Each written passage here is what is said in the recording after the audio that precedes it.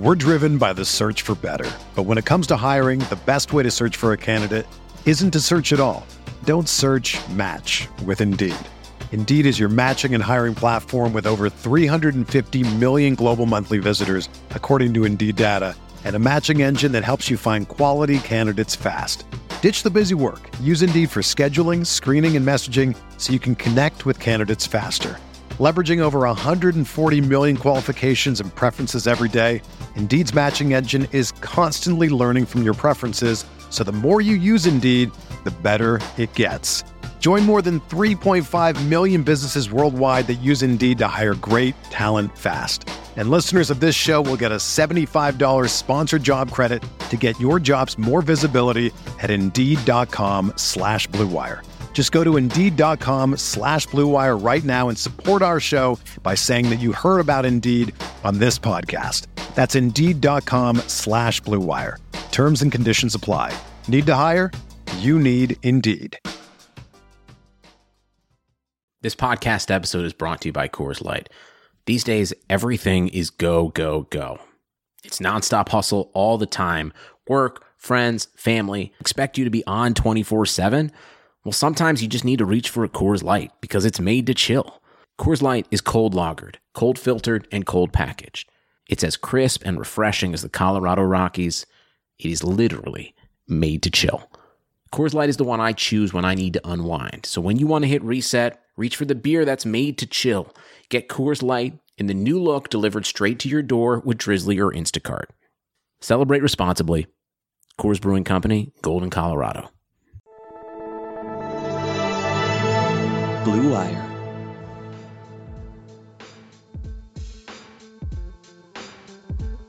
Welcome back. This is the Big Blue Banter, New York Giants podcast. I'm Dan Schneider, joined as always with my co-host Nick Pilato. Over the last week since we've done this, the Giants have a new defensive coordinator, Patrick Graham, new offensive coordinator, Jason Garrett, and several new position coaches, including one I'm pretty excited about, quarterbacks coach Jerry Shaplinski. Hoping I'm pronouncing those names correctly. Time will tell. Let's dive into all this news right now, Nick. But before that, I want to wish you a happy birthday, buddy. Tell us a little bit about your birthday last night and any interesting stories that came from it. Nah, man, it was pretty cut and dry. It was a fun little thing. I had a party a while ago, a little surprise party that my family threw for me, and they totally caught me aloof, which really pisses me off because I feel like I'm on top of things. Obviously not enough. Fair enough. And I guess my invite must have got lost in the email. Yeah, you don't know my older brother probably. He's the one who organized it all. Anyway, happy birthday, Nick.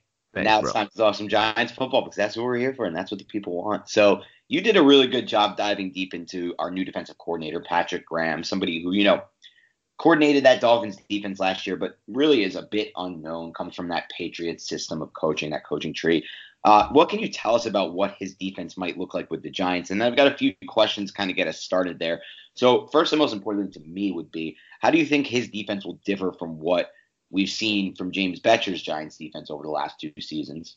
So his defense is a little bit more simpler than James Bettcher's, whereas we talked about a lot on this podcast. James Bettcher utilized a lot of pattern match kind of coverages, which is derived from the old Rip Liz that Nick Saban and Belichick kind of devised when they were with the Cleveland Browns to defeat the vertical passing attack of the Pittsburgh Steelers. So Bettcher's defenses, those were so complicated in the sense that everything was I brought up on this podcast based off positioning of the wide receivers and certain leverages of the cornerbacks, and it was all about where they were on the field. And these young cornerbacks just did not understand that leverage, and that's why we saw so many mistakes early on in the season with where they were supposed to cover, which person they were supposed to take, and just offensive coordinators abused the Giants secondary because of that, because of the youth, because of the complications of the defense. I don't believe that's going to be the case with Patrick Graham's defense. It's just a little bit more simplified than the defense of James Bettcher, but it's still similar in the light that I saw a lot of middle of the field closed, a lot of cover 1, cover 3. So there's middle of the field closed. That's when safety at the middle of the field. And there's middle of the field open. That's like cover 2 kinds of defenses when the middle of the field is wide open. I would say Patrick Graham was majority of middle of the field closed. That's kind of similar to James Bettcher. And I don't believe Patrick Graham's going to bring as much pressure as James Bettcher. Didn't seem like that with the Dolphins.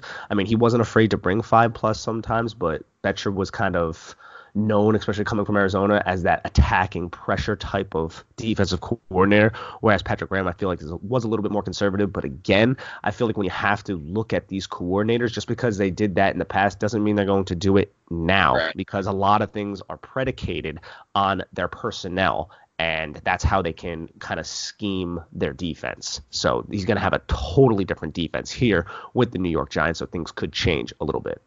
Yeah, it's interesting you mention that, because, I mean, I think the hope for any Giants fan or any fan of any team when they hire a new coaching staff is that what you see in the past is not what you're going to get exactly in the future, because the sign of any good coaching staff can be boiled down, at least in my opinion, and I know you agree with me on this, in adjusting to the personnel rather than having the personnel try to fit your scheme. That's the old, don't try to fit a square peg into a round hole type of, argument or whatever you want to call that. But with the Giants now coming over, I think he's going to have an opportunity to kind of evolve his system to the players he has and come up with something that will be his own and will be Patrick Graham's 2020 defense with the New York Giants, not a version of Patrick Graham's 2019 version of the Dolphins taken to the Giants. So I think that's important.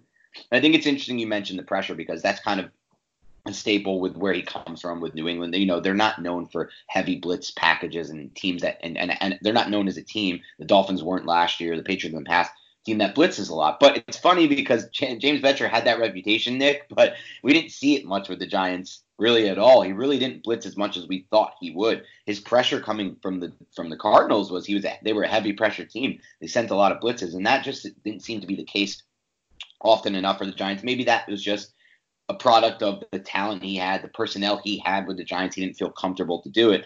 That personnel should be improving this offseason, as both me and you agree. Priority needs to be on the defense side of the ball. As desperate as things may seem at the offensive tackle position and center position, maybe, they need to really improve that defense. One thing I was curious about, because this is kind of how I, look at the differences in coordinators, how do they use their safeties? We obviously saw with Bettcher a lot of different looks with the safety, not as much single high as I expected. What do you think Graham will do from that standpoint? And kind of what defense did you see him use the most, or what coverage did you see him use the most back there? Well, back there I saw a lot of cover one. Like I said, single high, middle of the field, right, closed kind of things. When he did drop in the zone, it was usually typically like a cover 3 type of look, just kind of closing the middle of the field. Sometimes he did go cover 2. It's not like he was adverse to that, but he would have cover 2 as well. His usage of Minkah Fitzpatrick earlier in the year, I know, took some criticism, and I know Fitzpatrick wanted to leave because he felt like, I think he was in the box a lot for the Miami Dolphins, and he wanted to kind of play safety, more of a traditional safety role, and he really wanted out of Miami. So he definitely was not being utilized the way he wanted to be utilized. I didn't really dive too deep into the earlier games. I was watching a lot of the later games. Like I watched one game earlier in the season of Patrick Graham when he was trying to find his way as a defensive coordinator, essentially. I wanted to see him as a little bit more experienced. But, just a lot of single high type of things. And another really interesting thing about Patrick Graham that I noticed was just kind of how he utilized his line. I don't know if you wanted to add anything onto the safety before I dive into how he tackled the line in certain situations. No, you can go for it, Nick. Yeah. So he, on 3rd and 5+, he would regularly line up with one lineman. And this was 3rd and 5, sometimes even 3rd and 4, one lineman with roving linebackers that were never really stationary. So I was looking at the Giants roster, and I'm like, I can see him doing something totally different because he has Leonard Williams, B.J. Hill, Dalvin Tomlinson, Dexter Lawrence. The strength of the Giants is at that line position. And the weakness of the Giants is at the linebacker and edge. And he would line up with 4 linebackers, sometimes 5 linebackers, edges, just roving, and then 1 defensive lineman. And I think that was interesting.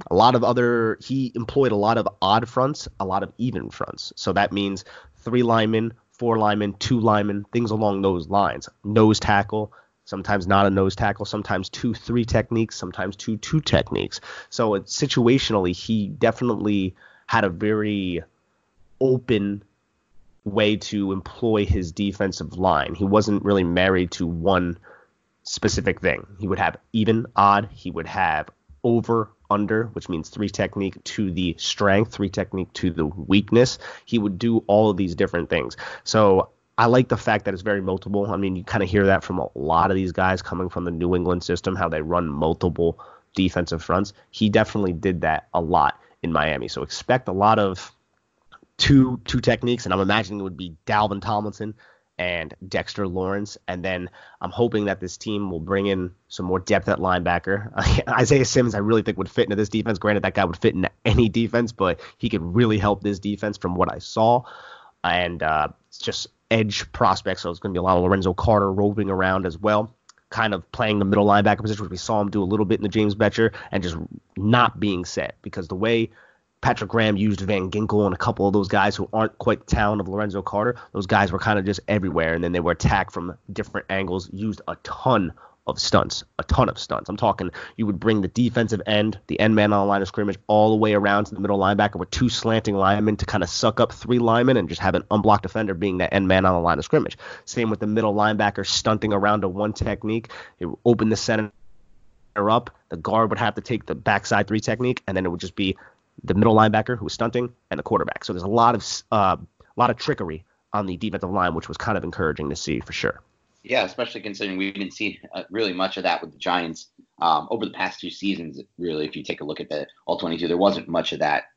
I mean, you didn't see too many times where the offensive line was confused by what the Giants were doing on the defensive line. Occasionally they hit on a stunt. That's not to say they didn't do that, but some of those were just more basic stunts, at least from my perspective. Can you back it up, though, Nick, a little when you talk about using 2 techs? What exactly? Let's break that down for someone who might not, any listener who might have heard that and been like, "Wow, that went way too fast." Let's break down what you mean by that. Yeah. So a 2 technique. Okay, so first off, a 0 technique on the defensive line is somebody lined directly over the center. Okay, and then there's 1 technique, which is somebody lined on the outside shoulder of the center.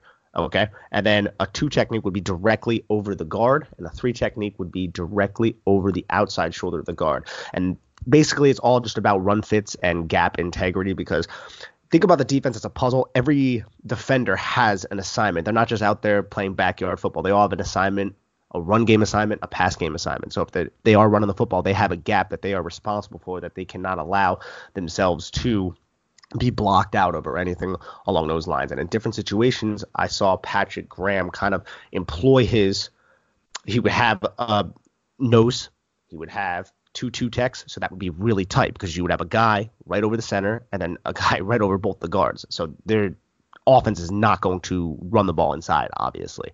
And then at the snap, those guys would do different things. They would probably go outside or something and attack the outside shoulder of the guard, which means they would be taken care of, they would be fanning out. So if the offense is running an outside, a halfback stretch or something like that, they're not just being sucked up in the middle and kind of just being useless against that certain play. So basically the techniques, that's just, you can look that up on Google if you need to kind of reiterate it. Just type in off or techniques in football, 0 tech, 1 tech, 2 tech, and it's just a basic guideline. But basically the reason I wanted to bring it up for Patrick Graham is he utilized this in a multiple different ways and in odd, even fronts, all those kind of things to kind of just put his defense, make his defense unpredictable and put his defense in advantageous positions, which was definitely encouraging. Now, a lot of defensive coordinators do this, but he definitely wasn't married to one type of system of having a nose tackle every time or anything like that. He would employ 2 defensive linemen. He would employ 3. He would employ 1 a lot. So expect a different kind of look from the defense. That sounds good to me. It sounds like it's not a 3. Yeah. Exactly. It's not like a 3-4, because Dan and I get questions all the time, like, oh, does he run a 4-3? Does he run a 3-4? That is a very antiquated way to look at defensive coordinators nowadays. You have to kind of get past that, realize there's a lot of nickel packages. It's a lot of multiple looks. Just try not to think about it in that Madden type of 3-4, 4-3 way. That's what I always like to say, Nick. The 3-4 and the 4-3, when people go over that, what are we, a 4-3? What are we, a 3-4? Doesn't matter anyway, guys, because at least 3/4 of the snaps at this point are being played in sub package. So it's either 5 defensive backs or sometimes 6 defensive backs. And what it sounds like to me, Nick, and this was going to lead to my next question before we kind of wrap up Graham for now, and that's, which kind of players do you think right off the bat will be great fits for this system, and maybe might be unlocked by Graham in a way that they weren't with James Bettcher. What would be your call for that? And then I'll give you a couple that I think might, take that next leap forward. Well, I just think all the young players will kind of take that next leap forward. So I think naming them is kind of like an out, because I think Dexter Lawrence can thrive in this. We saw Christian Wilkins have a solid season, not quite up to the par of Dexter Lawrence down there. He was his teammate in college. Granted, they are different players. I do feel that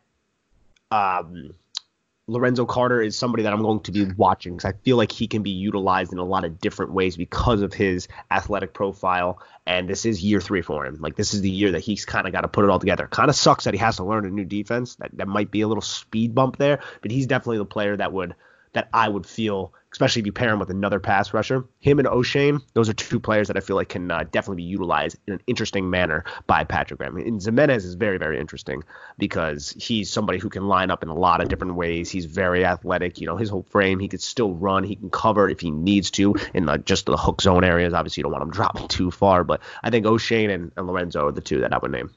Yeah, that's interesting. For me, Nick, I'd probably make the bold prediction that when we have this podcast next season, wrapping up the end of the Giants 2020 season, we'll have seen a really big step forward from DeAndre Baker and Sam Beal, the Giants' young cornerbacks. I really think that they're going to be the ones to benefit most from this changeover. Like we talked about, those guys especially Baker, just wasn't actually a good fit for what Bettcher wanted to do, at least not as a rookie. And now, coming into his second year, I think he's going to take a massive step forward. I think the way people view Baker now, the Giants fans, is going to be completely different from how they view him after this next season. And on that note, Nick, before we dive into the Giants' other big news from the last week, and that's the hiring of offensive coordinator Jason Garrett, we're going to take a quick break to hear a word from our sponsors.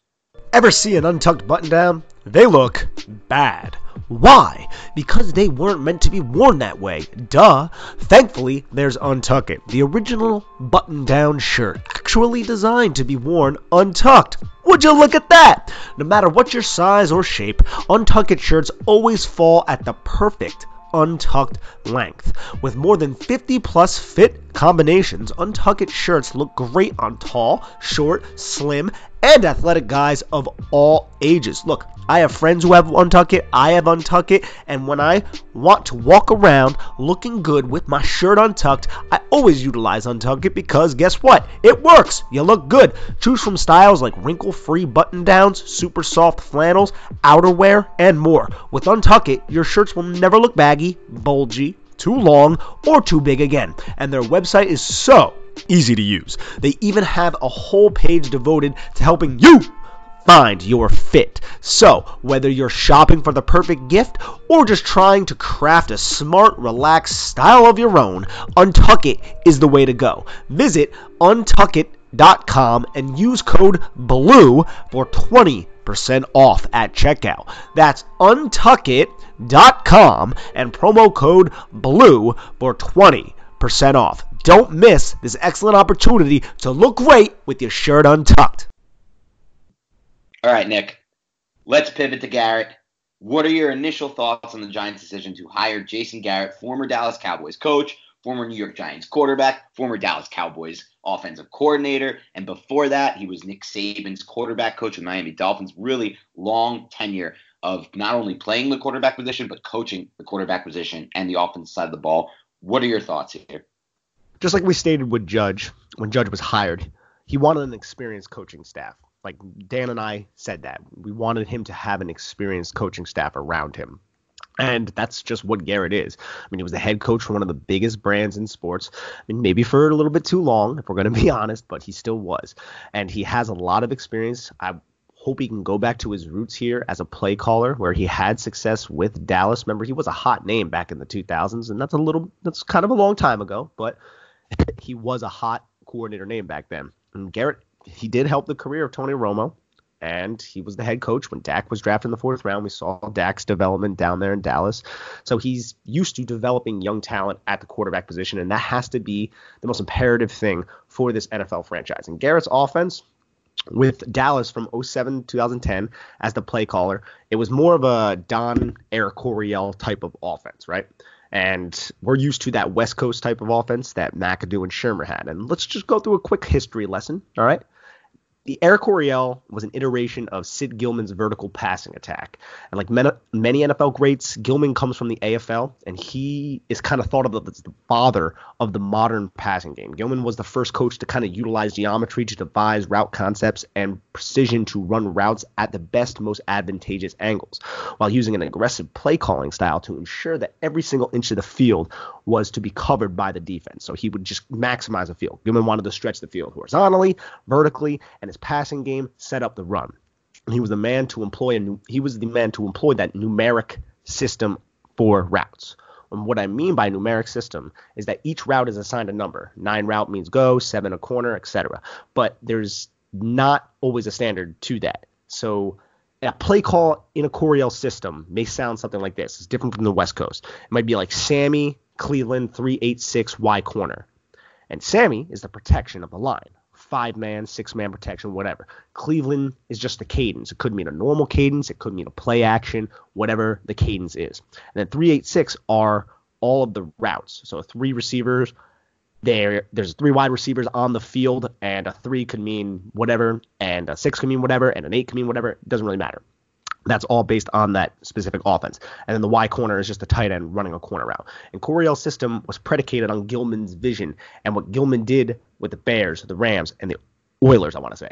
And Don Coryell's Chargers, led by Dan Fouts and Kellen Winslow, were just a very potent passing attack in the 80s. And they used a ton of pre-snap motion to enhance concepts and confuse defense while trying to force mismatches for Winslow to just kind of eat the defense alive. And that's kind of what I hope Garrett can really hone in on with Evan Ingram and Saquon Barkley. Because, I mean, we criticized Pat Shurmur so much in the past for not doing that. So I really hope he kind of utilizes that. And I saw it when I was watching film on Jason Garrett. I went back and I went to 2010 and the All-22 wouldn't load up.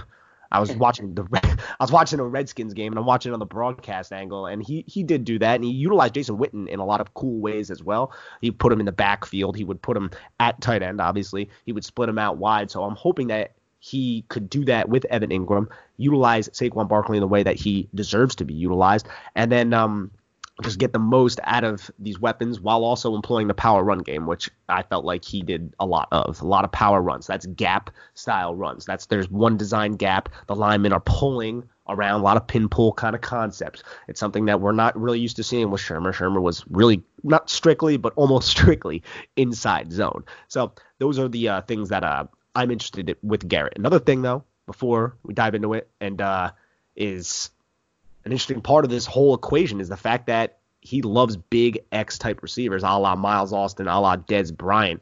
And I'm hoping that Slayton can kind of fill that role and the Giants don't use that number 4 pick on Jerry Jeudy. As much as I love Jerry Jeudy as a prospect, I feel like it would be a luxury item. And I don't know if that would be the best way for the Giants to really build this roster into a championship caliber roster. But, yeah, those are just some of my quick notes on Jason Garrett. I think you could do a lot worse than Jason Garrett. I know a lot of people are against it because people are just, people talk about the Giants in such a negative light that anything the guy does or anything the team does is just going to suck. And I feel like that's absolutely ridiculous. This is a Princeton grad. He's a smart guy. He didn't work out. That's the way it is. But I'm fine with the hire. Yeah, there's a lot to unpack there, Nick. Let me start with the top. I wouldn't worry too much about the reaction to this. The reaction to this is based on kind of hit the end of his tenure with the Dallas Cowboys as a head coach, but the Giants aren't hiring him to be their head coach. They're hiring him to be their offensive coordinator, and it's a very different job. He will be the head coach of the offense, but he doesn't have to worry about Ezekiel Elliott spending extra time in Cabo and pulling up the shirt of girls in public and whatever else he was getting suspended for. He doesn't have to worry about those kind of things. He doesn't have to worry about roster management of the 53-man. There's so many little things that go into being a head coach that he no longer has to concern himself with.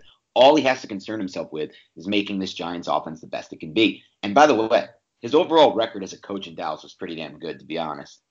So, I mean, it's not like they're like firing like the worst. It's not like they're bringing in Pat Shurmur after his Cleveland years or anything like that. Now, as far as the hire goes, I think there are some serious pluses here. For starters, Joe Judge has never coached an NFL game in his life.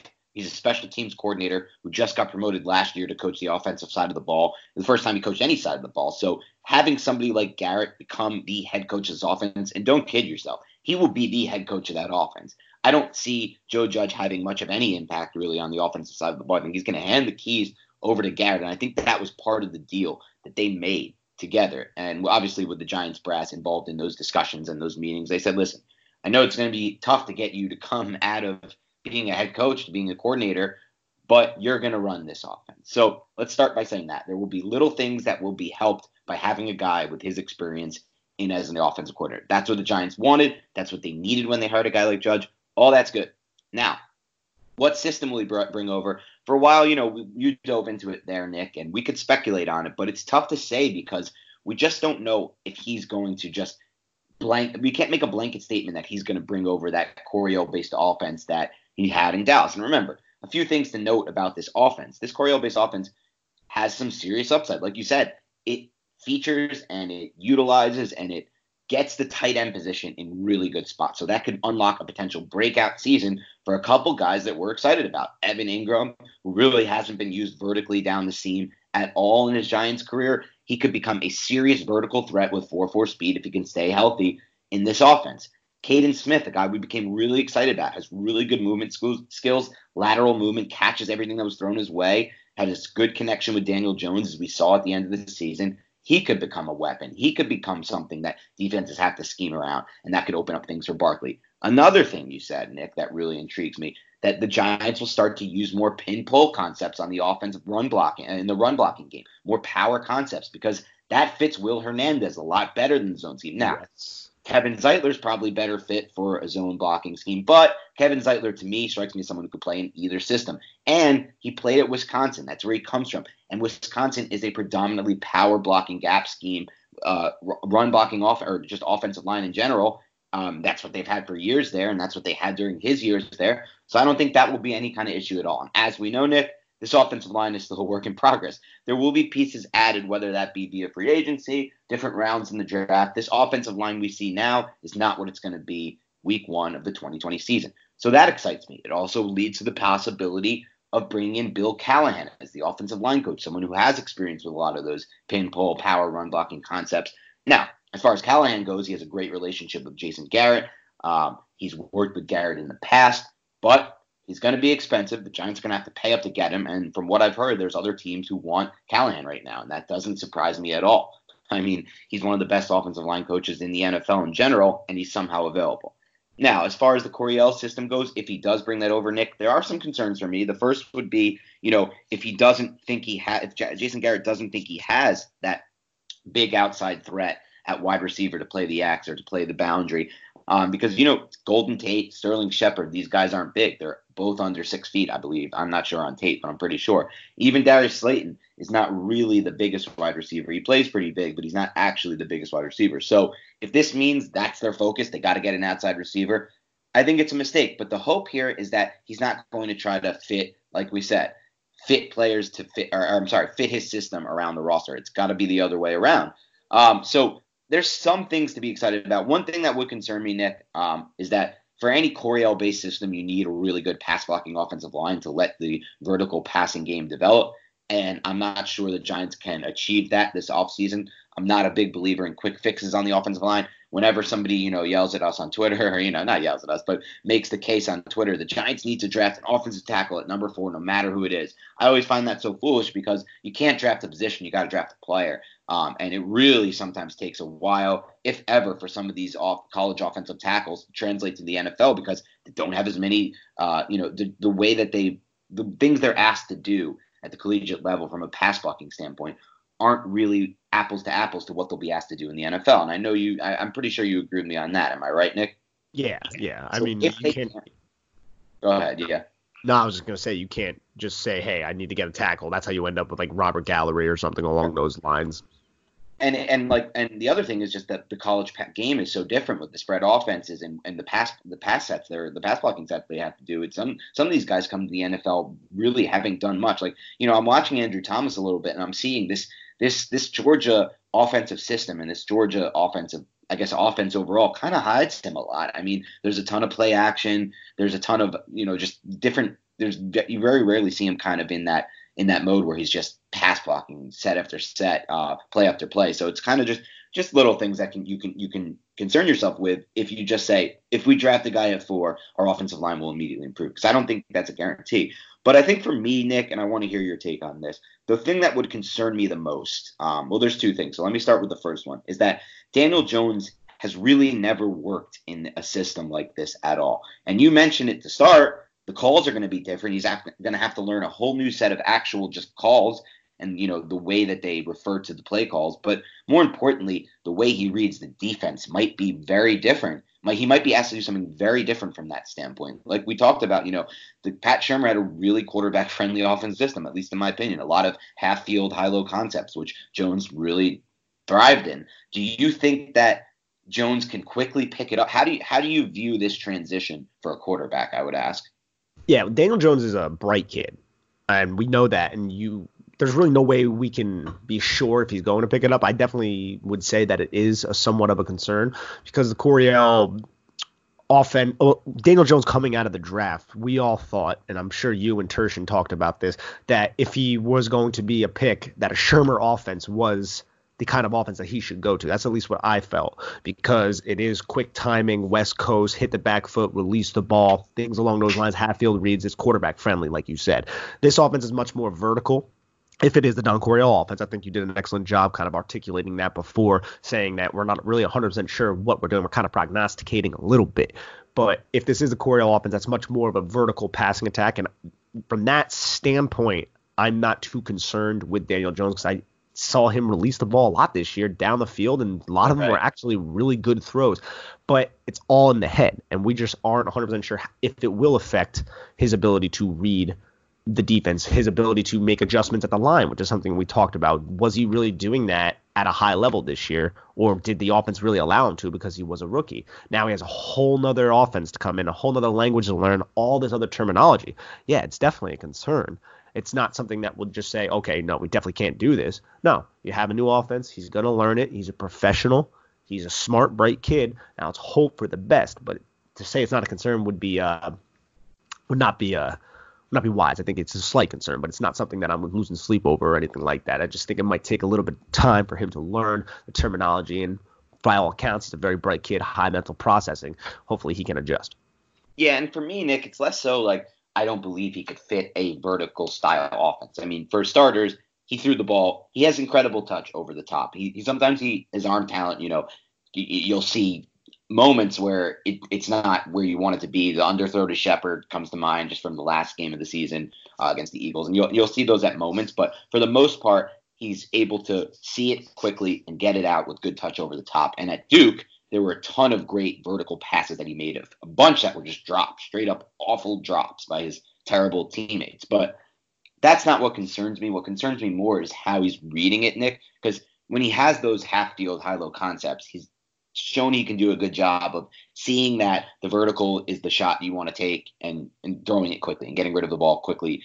And that's kind of what I think you need to do when you're taking shots in the vertical passing game if you're in that kind of offense. Now, if he comes over to a completely different offense like we talk about that's more designed to attack vertically and in these ways, is it going to be a situation where some of the concerns – I'll break it down like this, Nick. At times in his rookie season, Jones struggled when he held on to the football too long, waiting for things to develop. Is that going to be a bigger issue in an offense that is predicated on plays that take longer to develop? It could be, because you've got to just think this is a vertical passing offense. So there's going to be, Don Coryell offenses have a lot of 2 vertical routes. So you'll have the one and then the backside receiver going vertical to kind of stretch that defense and then open up a deep horizontal cross. And that deep horizontal cross kind of takes some time as well. So that's definitely a concern when it comes to just holding on to the football just a little bit too long and maybe second guessing yourself and not being as decisive as some of these top level quarterbacks are. And this is just his second year learning a whole new offense. That's the big thing about it. It's his second year. That's great. But this is a whole new offense. So it's basically like learning a whole new language. So that's definitely something where I could see him starting out maybe a little slow this season. Let's hope that he can kind of put it all together. And I think bringing in Jason Garrett, someone who can teach the he's not just a presenter, as Joe Judge said. He's bringing in teachers, and Jason Garrett, by all accounts, seems like he's one of those teaching kind of coaches, can kind of inculcate that into Daniel Jones and allow him to thrive in this system, but it might be a slow start. Yep, no doubt about it. And listen, these concerns aren't like I'm not calling the alarm button and saying, it's going to be terrible. I'm just kind of giving fans an idea that, listen, this is going to be a lot to ask of a second-year quarterback to completely change what he's done really his whole career, because the Duke offense he ran was in ways very similar. And so I'm just hoping that what we saw in 2009 kind of with Garrett, where it was kind of his best season coordinating an offense, they used a lot of pre-snap motion. And I know recently Garrett kind of had like he spoke with, I believe it was with Giants.com. I read the article yesterday, so I'm not quite sure, but he talked about how he wants to use motion in his backfield and get pre-snap motion, things like that, back into the offense. And as long as he can evolve in those ways and use some RPO, because again, Jones did a really good job with the RPO in his first season and with the zone read option. So it's like, as long as he can understand, listen, Jones is good at these things, they need to be a part of my offense, even if they're not the basis of my offense, it should be fine. But there is going to be some transition here for Jones, and it could lead to a slow start. Hopefully that's not the case, but this is not just apples to apples. It's not like going from Shermer's offense to Jay Gruden's offense. It's really going to be quite different for him. So we'll see how it plays out, Nick. But anything else on Jason Garrett before we move on? Nah, I mean, I feel like we hit it. I just hope that he can get back to his roots of being an offensive play caller and bring out the best in Daniel. But we'll see. Yep. And the Giants have made some other moves recently, so let's go over those. They have decided to retain special teams coordinator Thomas McGahee, retain wide receivers coach Tyke Tolbert. At least reportedly, they hired Burton Burns, the Alabama. He's coached with Nick Saban for years, Alabama running backs coach. He's now going to coach the Giants running backs. I'm pretty excited about that one. And then the one that intrigues me the most is Jerry Shaplinsky, and I hope I'm pronouncing that correctly, the quarterbacks coach who's worked with a lot of really good quarterbacks, and he's gotten a lot of praise from quarterbacks he's worked with in the past. Anything specifically on any of these coaches you wanted to dive into or that intrigues you? I mean, I love the fact that the Giants retained Tolbert and McGahee. Those are two coaches that we brought up that we wanted them to retain. And Joe Judge went through the whole interview process, like what both of them were all about. They definitely showed signs of progression from just being under Shermer, the things that we saw these two coaches and their players do, i.e. Darius Slayton, and the special teams definitely has been a lot better under McGahee as well. So I'm glad that they retained him.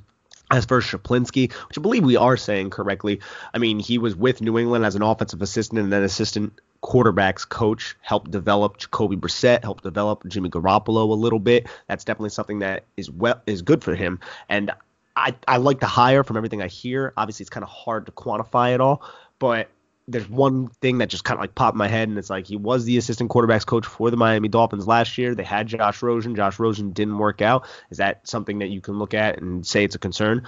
Maybe you can say a little bit, but I wouldn't put too much stock into it. I mean, there's just so many other variables that go into it, and maybe Rosen just isn't mentally there, or he just hasn't adapted well. So that's one, I guess, little thing that you can kind of think of, but definitely not something just to knock the hire.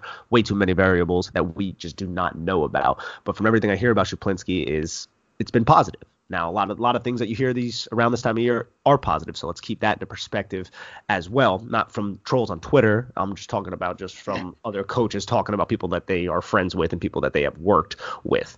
And as for Burton Burns, I mean, he was with Alabama for 10 years or something along those lines, and I think he's been out of coaching for a little bit from what I've read, so hopefully he can kind of just get right back into the groove. He's coached many great Alabama running backs dating back from 2007 to 2017 is what I see. And I think that he can hopefully work with Saquon Barkley, which is somebody that he's probably used to working with when it comes to the fact that he had 5-star recruits at Alabama for how long. So he's used to working with that level of talent, and we'll see. But it's kind of hard to just jump in on it because I don't really know too much about the guy. Yeah, no doubt. And we'll have more on that. But again, for that position, it's kind of hard to really dictate what we're looking for, or what would make a coach really good or bad. I mean, they've had great running backs come out of Bama. He coached Derrick Henry while he was there, but Derrick Henry is also an absolute freak of nature, and so I don't know exactly what role he played there. And obviously Henry's breakout in the NFL, but it is what it is. I think it's overall a good hire to get anybody from that Saban staff. A couple position coaches still need to be hired. They need an offensive line coach. We both want them to pay up for Callahan. Obviously, there's been and then there's been, the tight ends coach. They lost one to Wells, so we're going to see what happens there as well, because that's a position that certainly has young players who still need to be developed. But on that note, Nick, Anything else before we dive into some questions from the listeners? Now let's tackle these questions. All right, here we go. You want to start us off, Nick? Yeah. Ol Yepper asks, what is the ideal situation to patch up the offensive line this offseason with the holes at center and right tackle? Yes, so I'll start, Nick, and my ideal situation might be different than yours. I'm a big believer that salary cap trouble, let's call it, is for the most part a complete myth. Since I've started covering this team and pretty much all NFL teams, the Giants have never been in salary cap trouble. And when teams are, they get out of it really quickly. It's really easy to maneuver the numbers to get under. And in addition to that, you have several teams, probably around half the NFL, who finish each offseason with $50 million in cap space or more. Just they're not spending it. The Giants tend to spend all the way up to the cap, which is smart. It gives you the best chance to win. The Giants have a rookie quarterback on his rookie contract for another 3 years. It's time to spend. The Giants have $80 million in cap space. It's time to spend. Don't worry about for me, long story short, I want them to spend up for a right tackle. There's two good ones on the market, Conklin and Bulaga. Bulaga's injury history scares me a little. I think they should pay up for Conklin. I'm not worried about it. I'm not worried about Nate Solder's contract. I'm not worried about another Nate Solder. The Nate Solder contract is doing nothing right now to prevent the Giants from doing anything else. It literally is not. Does it hurt them if they wanted to go sign a left tackle? Sure. But guess what? There's not ever going to be a left tackle that's great, that's going to hit the market, that they're going to be like, oh, my God, we can't sign him because we're still paying Nate Solder. No, there's no left tackles that hit the market, but there is a couple right tackles, especially this season. And Conklin is a guy who's really starting to come to his own. Former first-round pick, hasn't always been great in his career, but just 26 years old, Nick, and having the best season of his career right now with the Titans. And if the Giants do want to bring a power running scheme, I think will be a great fit for them with Barkley to play that, to be that anchor. So for me, what I would do is I'd attack right tackle in free agency, and I'd look to the center position in the draft with likely that second or third round pick. If Biadasz is there from Wisconsin in the second round, I wouldn't be opposed to getting him in there. Just like the Saints did, they really shored up that center position in the draft last season. So for me, I would probably look to. And by the way, the centers on the free agent market are really dry this year. There's not really any intriguing centers for me on that free agent market. So that's kind of how I tackle it. How about you, Nick? I mean, I have a similar mindset. I like Jack Conklin, and going back to that draft, the Giants reportedly were all over Jack Conklin, and right. Everybody knew it. So the Titans obviously did what they had to do to acquire him. Same with Leonard Floyd, and the Bears did what they had to do to acquire him. But you know what? That was many moons ago. But yeah, I think Jack Conklin and getting a center through the draft, whether that is second, third round, something along those lines. You can even find somebody even a little later. You don't necessarily want to because Jalapio with his injury, you don't know if he's going to be back, even though you're trying to look to upgrade on that position anyways. But, yeah, I would think that you kind of nailed it there. So, I mean, it's an aggressive plan, Nick, and Yepper for you who asked the question, but that's how I would do it. They have so much cap space. Don't worry about what you're paying Solder. It's not a big deal. That money's going to come off the books anyway soon, and it really isn't a big deal. It's overrated. The whole cap thing to me is very overrated. Spend the money. Don't worry about it. It's not. Yeah.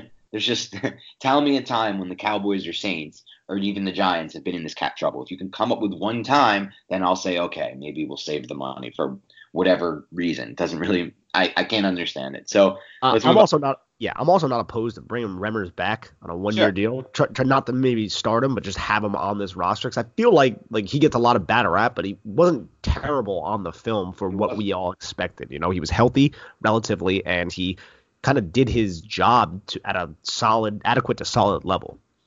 Yeah, so. I agree with you. I thought Remmers overall was not bad by any means. Really solid player, especially for the price they paid for him. Exactly. So Con Dunn asks, what do you like most about what Garrett would bring to our current personnel? Okay, that's an interesting one. I think, we kind of touched on it a little earlier, but what I like most is the possibility of having a vertical threat from the tight end position with a guy like Evan Ingram, who seems to perfectly fit it. The guy ran a 4.41. We've seen his speed on the field when healthy. So what I like most is the potential for the tight end position. Yeah. And that's exactly what I feel. Just maximizing Barkley, maximizing Ingram. Bowman Klein asks, basically, the way he worded it is a little weird, are 2 first rounds greater than Simmons? Meaning, should the Giants trade back even if it puts Simmons' pick in jeopardy?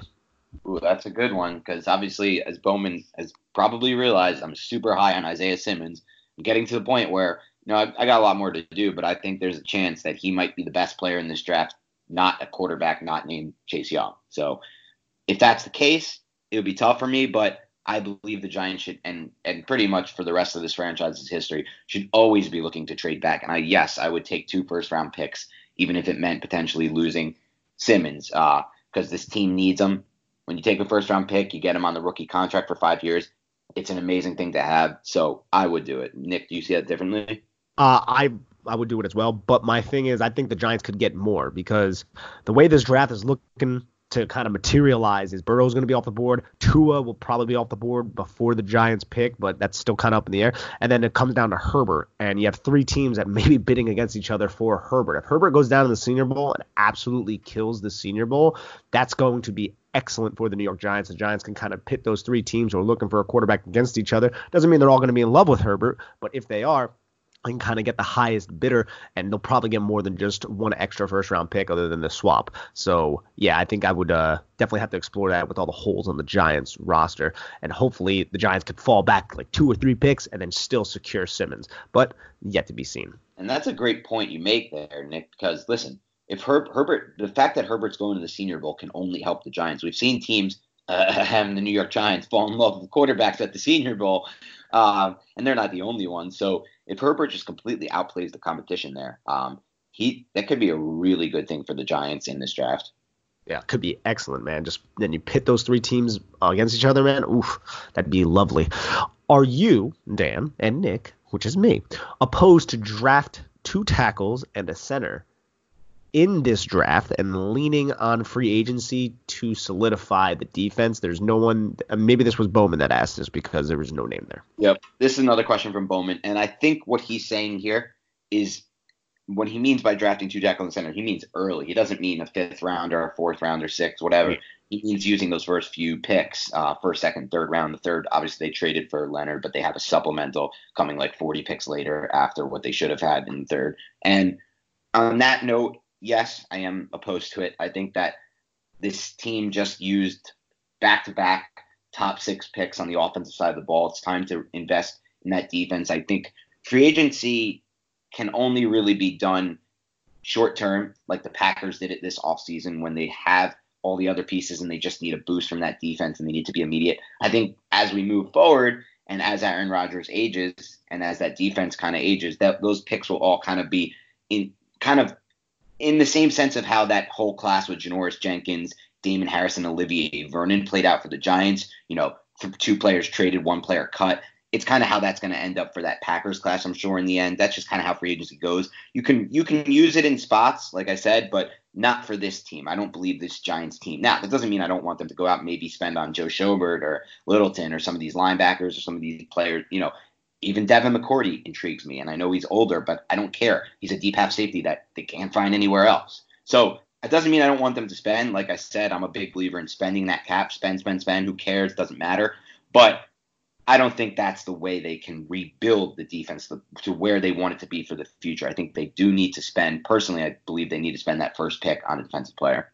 Yeah, you got to look at teams like the 49ers, how many first-round picks they invested into that defense that is just absolutely balling right now. I mean, I think the Giants need to kind of replicate that and bring in a lot of first-round talent to this defense, which they did last year. They got Dexter Lawrence. They got DeAndre Baker. Now just keep adding. And one thing I will say about free agency, I think you should add a couple free agents to that defense that are veterans, true professionals, someone like McCourty, someone like Antoine Bethea, who might not be back this year. So I would like for that to also happen, just bringing some vets to this defense to help kind of keep them all together with the younger coaching staff and everything like that, and just good, positive locker room dudes.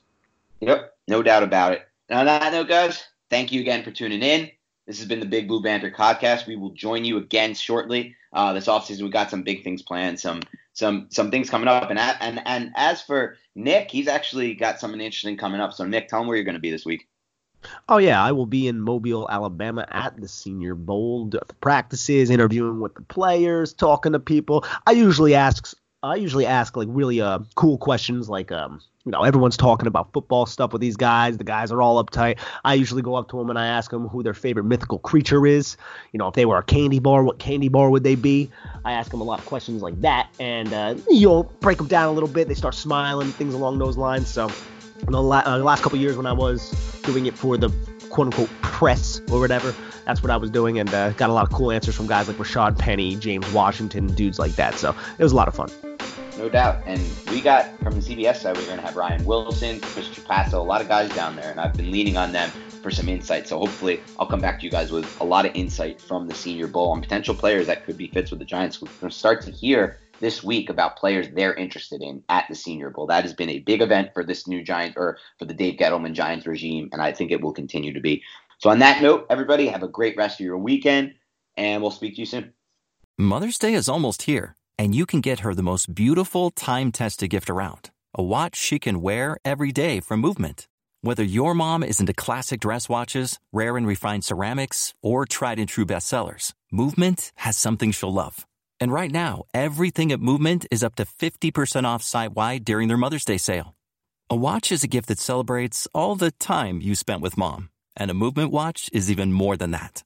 Movement uses industry-leading materials for their fresh, modern watch designs, from technically complex ceramics to vintage-inspired style. All for an incredible value your wrist and wallet will both love. And with one-size-fits-all convenience and fast free shipping and returns, it's a stress-free shopping experience. Save big on the best Mother's Day gift ever with Movement. Get up to 50% off site-wide during their Mother's Day sale at MVMT.com. Again, that's up to 50% off at MVMT.com.